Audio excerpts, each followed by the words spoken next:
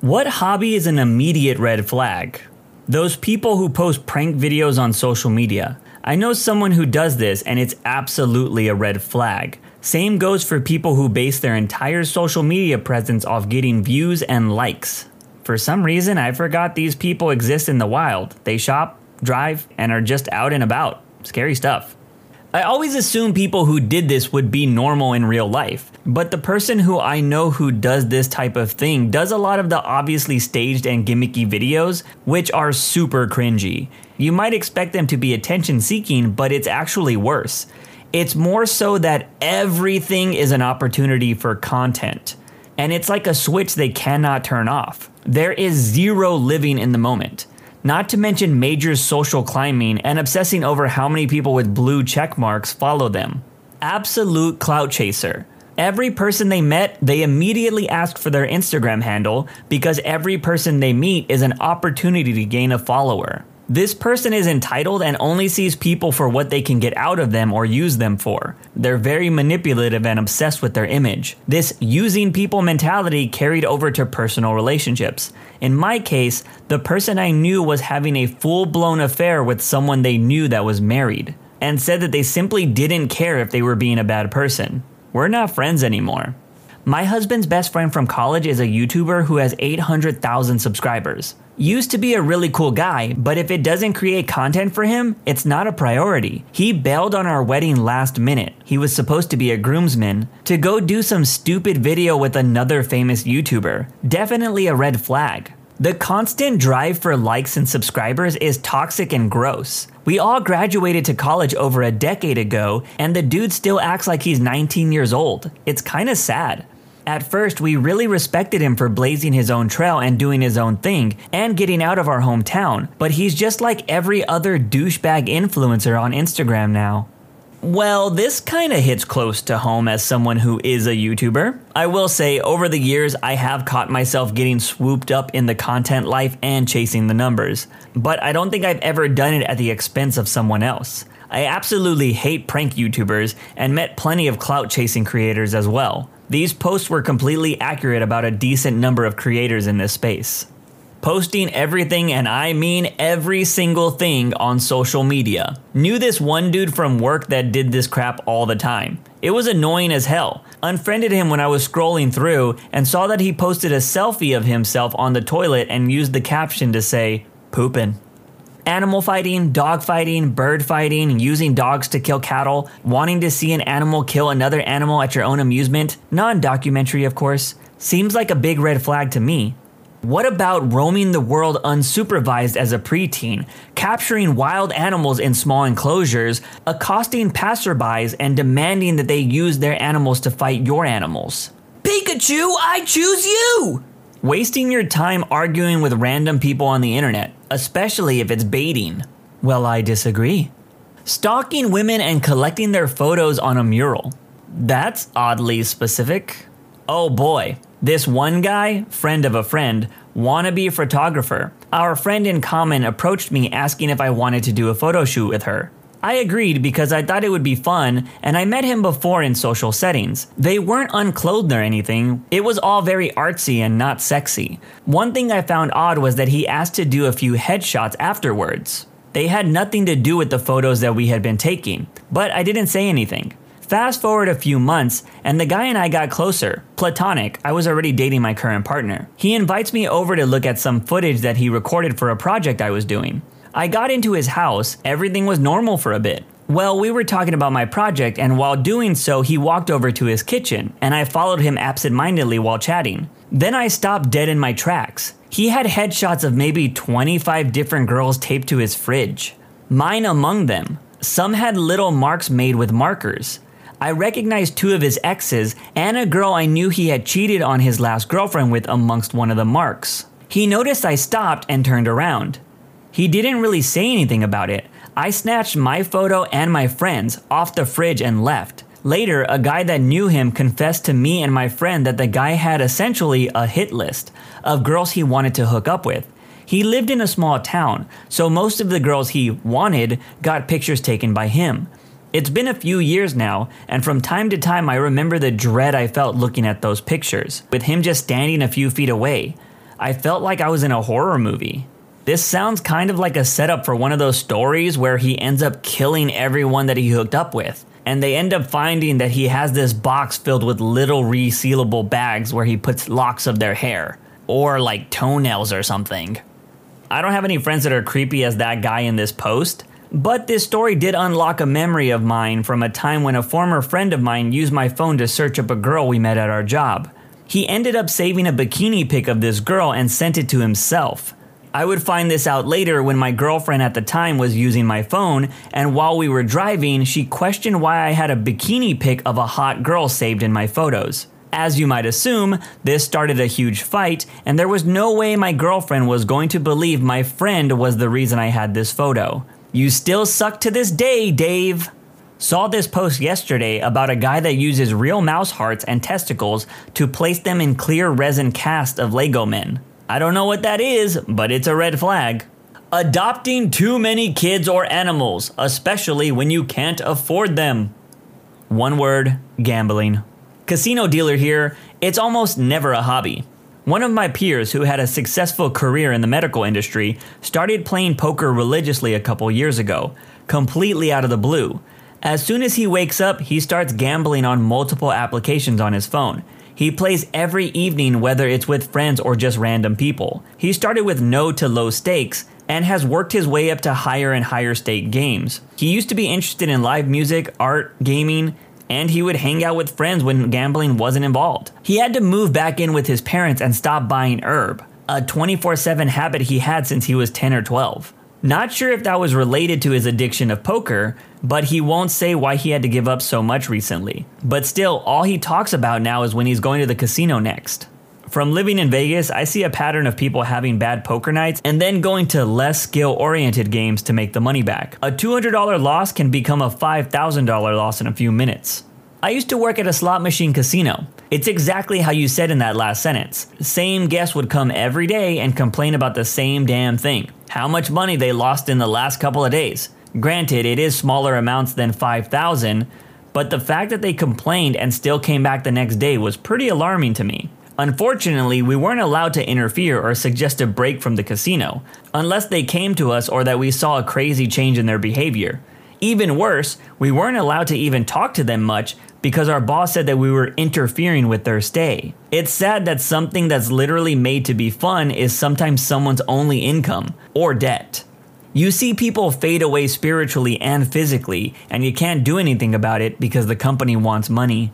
Family vlogging. They completely violate children's privacy. Using kids to shore up your own online presence is not okay. There are parents that are pimping their kids on OnlyFans, Patreon, etc. I watched 2 videos the other day exposing people that can buy exclusive picture sets of several 8 to 14-year-old girls who are prominent on TikTok via parent-run accounts. They showed the metrics and their viewers and buyers were like 75% male, between the ages of 23 to 47. Freaking insane. The pictures were blurred in the expose, of course, but the pictures were said to be sexy bikini pics of little tween and teen girls. Disgusting crap.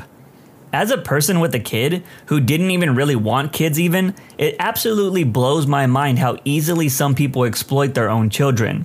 Like, that is your baby. How screwed in the head do you have to be to put money over their privacy, safety, and dignity of your child? I don't even post regularly innocent family photos of my kid on social media. Outside of like sending direct snaps to my dad or uncle, I'm far too paranoid about the kind of people that might see them. Even though I'd like to think I'm not friends with anyone that would look at my daughter in a predatory way. Damn, that just makes me so freaking angry. When you have a kid, your entire purpose for the remainder of your life is raising them to be the best version of themselves they can be, and protecting them from evils of the world best you can, not sacrificing them to those evils to make a quick buck. Holy crap. Much like prank YouTubers, I've never really been a fan of family vloggers. I've seen a couple, even met Shay Carl once at a convention and he made a video for my sister. Some can be nice people, but I can't ever shake the feeling that there are so many people that want to see other people's kids. Like, scripted television is one thing, but reality TV and online videos that involve kids' daily lives is just weird to me. Another day is here, and you're ready for it. What to wear? Check. Breakfast, lunch, and dinner? Check. Planning for what's next and how to save for it? That's where Bank of America can help. For your financial to-dos, Bank of America has experts ready to help get you closer to your goals. Get started at one of our local financial centers or 24/7 in our mobile banking app. Find a location near you at bankofamerica.com/talktous. What would you like the power to do? Mobile banking requires downloading the app and is only available for select devices. Message and data rates may apply. Bank of America N.A., member FDIC. This episode is brought to you by Shopify. Forget the frustration of picking commerce platforms when you switch your business to Shopify, the global commerce platform that supercharges your selling wherever you sell. With Shopify, you'll harness the same intuitive features, trusted apps, and powerful analytics used by the world's leading brands. Sign up today for your $1 per month trial period at shopify.com/tech, all lowercase. That's shopify.com/tech. When you need mealtime inspiration, it's worth shopping Kroger, where you'll find over 30,000 mouth-watering choices that excite your inner foodie. And no matter what tasty choice you make, you'll enjoy our everyday low prices, plus extra ways to save, like digital coupons worth over $600 each week. You can also save up to $1 off per gallon at the pump with fuel points. More savings and more inspiring flavors make shopping Kroger worth it every time. Kroger, fresh for everyone. Fuel restrictions apply. Ryan Reynolds here from Mint Mobile. With the price of just about everything going up during inflation, we thought we'd bring our prices down. So to help us, we brought in a reverse auctioneer, which is apparently a thing. Mint Mobile Unlimited Premium Wireless. How to get 30, 30, bit to get 30, bit to get 20, 20, 20, bit to get 20, 20, bit to get 15, 15, 15, 15, just $15 a month? Sold! Give it a try at mintmobile.com/switch. $45 up front for 3 months plus taxes and fees. Promo rate for new customers for limited time. Unlimited more than 40 gigabytes per month. Slows full terms at mintmobile.com. Look, Bumble knows you're exhausted by dating. All the must not take yourself too seriously and 6'1" since that matters. And what do I even say other than hey? Well, that's why they're introducing an all-new Bumble with exciting features to make compatibility easier, starting the chat better, and dating safer. They've changed, so you don't have to. Download the new Bumble now. Collecting blood slides. My friend had one next to his table next to his AC unit. When I asked him about it, he gave me this weird smile and claimed it was for work. I've never had beers with him since. Surprise, mother. If a person is preoccupied with their social media and they don't actually live and communicate in the moment, it's fine if you can communicate about it and make arrangements, but I'm not dating a person in a three-way relationship with Mark Zuckerberg. I would totally be fine with a person that has a heavy social media presence for work, but I would want to be able to set boundaries that work for both of us on it. Yeah, my sister-in-law talks about influencers as if they're her friends IRL. I can't have a conversation without her taking her phone out and showing me someone she followed before they got famous. It's exhausting and honestly awful to talk with her. Her husband, my brother, has suggested she see a counselor about it and believes she genuinely thinks in her head that she knows these people. That, my friends, is what we call textbook parasocial relationships. On a date, casually thinking, well, I guess there's more than one way to skin a cat, right? 4. What? There's 4 ways to skin a cat. Influencing. Back in 1990, we had them. They were called commercials, then infomercials, then the crap became ridiculous. It's such a disturbing phenomena. Was in line at a touristy ice cream shop near me and the line was probably 20 people deep. 3 women approached the counter and asked for samples of various kinds. It was their turn in line, so fine. Next thing you know, one whips out her cell phone and starts making a live video on how they just discovered this place. They spent the next 2 minutes sucking their samples off mini spoons for their fans. People were still waiting in line and we were just like, get out of the way. They never actually ordered anything. For me, these women epitomize idiocy of influencing. They never actually discover anything, but pretend they're the first person to experience things. It's so fake. Yeah, I hate these types of influencers because 1, they do come off as fake, but most importantly, 2, they ruin a lot of awesome places. Like, I don't like the idea of gatekeeping, but sometimes we should gatekeep certain places. And I don't just mean chill, delicious food spots. TikTok and Instagram have definitely ruined a bunch of cool nature spots because this location is a great place for your next photo shoot. Ugh. Someone reading a ton of philosophy can easily be a very good sign, or a massive red flag depending on what specifically they're reading so much of. Shrines to people. When I first met my now late significant other, my son wanted to be sure he wasn't a killer and protect me. We were literally neighbors, so one day we walked to his house and my son said, "Let me see you don't have any pictures of my mom with X's on them." He thought my son meant pictures of his exes. Nope, my kid just wanted to be sure that there was no shrine of me somewhere with my face crossed out with Sharpie markers. Running an MLM or being an admin, aka dictator, of a local area Facebook group. Dude, I'm one of the mods for our local Facebook gardening group. So much drama in what I thought was a peaceful, calming hobby. Yeah, I see a lot of dictators in a few groups I've been in, but I feel like it's probably due to how crappy the members of the group are, most of the time, rather than them actually wanting to be jerks. I have dated 2 horse girls in my life, and they both ended up very similarly. Arguing with strangers on the internet. Not like usual discussions or anything, just taunting people because you're bored. My mother does this, goes on Facebook pages specifically geared towards things she dislikes, messages them big, long, nasty grams, then blocks them before they can fight back. And yes, my mother is freaking exhausting. This post is funny because I actually made it a goal this year to stop engaging with ridiculous people on the internet. I still have conversations with people, but the moment name calling or belittling begins to happen, I'm out. My mute and block buttons are also used now because I don't care if it's a sign that the other person won the argument if I use it. If you feel validation from winning an argument online, that says more about you than it does me. So I have no problem letting people think that. Kid beauty pageants. I dated a girl in LA who had taken part in beauty pageants going back to when she was a kid. She had a good amount of success with it, and she was most certainly a looker. But man, she was completely crippled with anxiety. Those pageants freaking mess girls up that start young. There's that famous gif of that girl giving a mischievous double chin smile. She ended herself at the age of 16 pretty recently.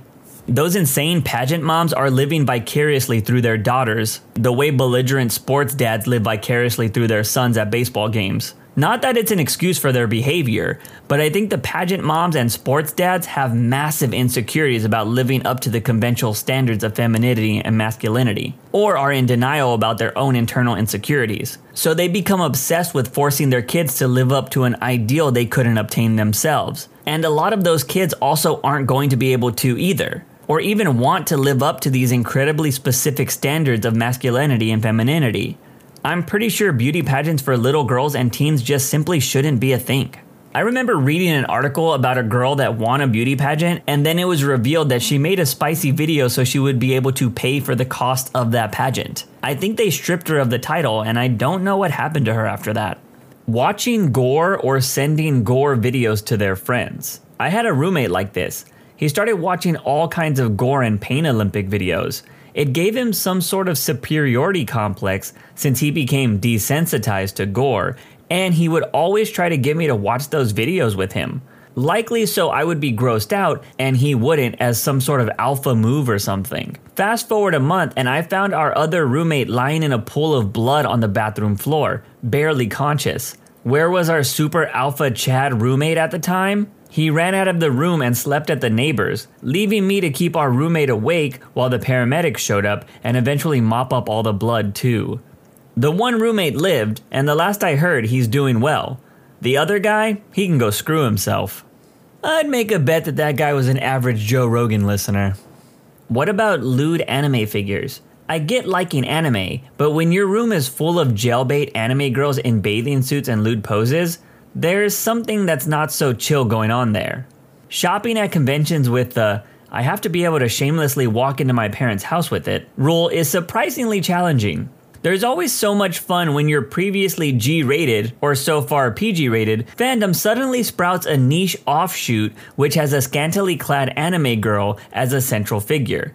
Because you just know that if you ever mention the fandom to anyone ever again, they'll look it up and the first result will be one of those pictures. I used to live in Japan and we would semi-regularly end up at the mall for some food, break a bill, and get change. In Japan, the lowest paper note is about $10. So all the coins would go to ice cream, then with whatever I had left, I would take it to the arcade and try to win the lewdest, crudest anime waifu figure I could. One of my friends thought I actually wanted one and got me a Nami figure as a gift. I wasn't going to not display it, but it was hilarious to explain what the story was every time somebody new came to my house.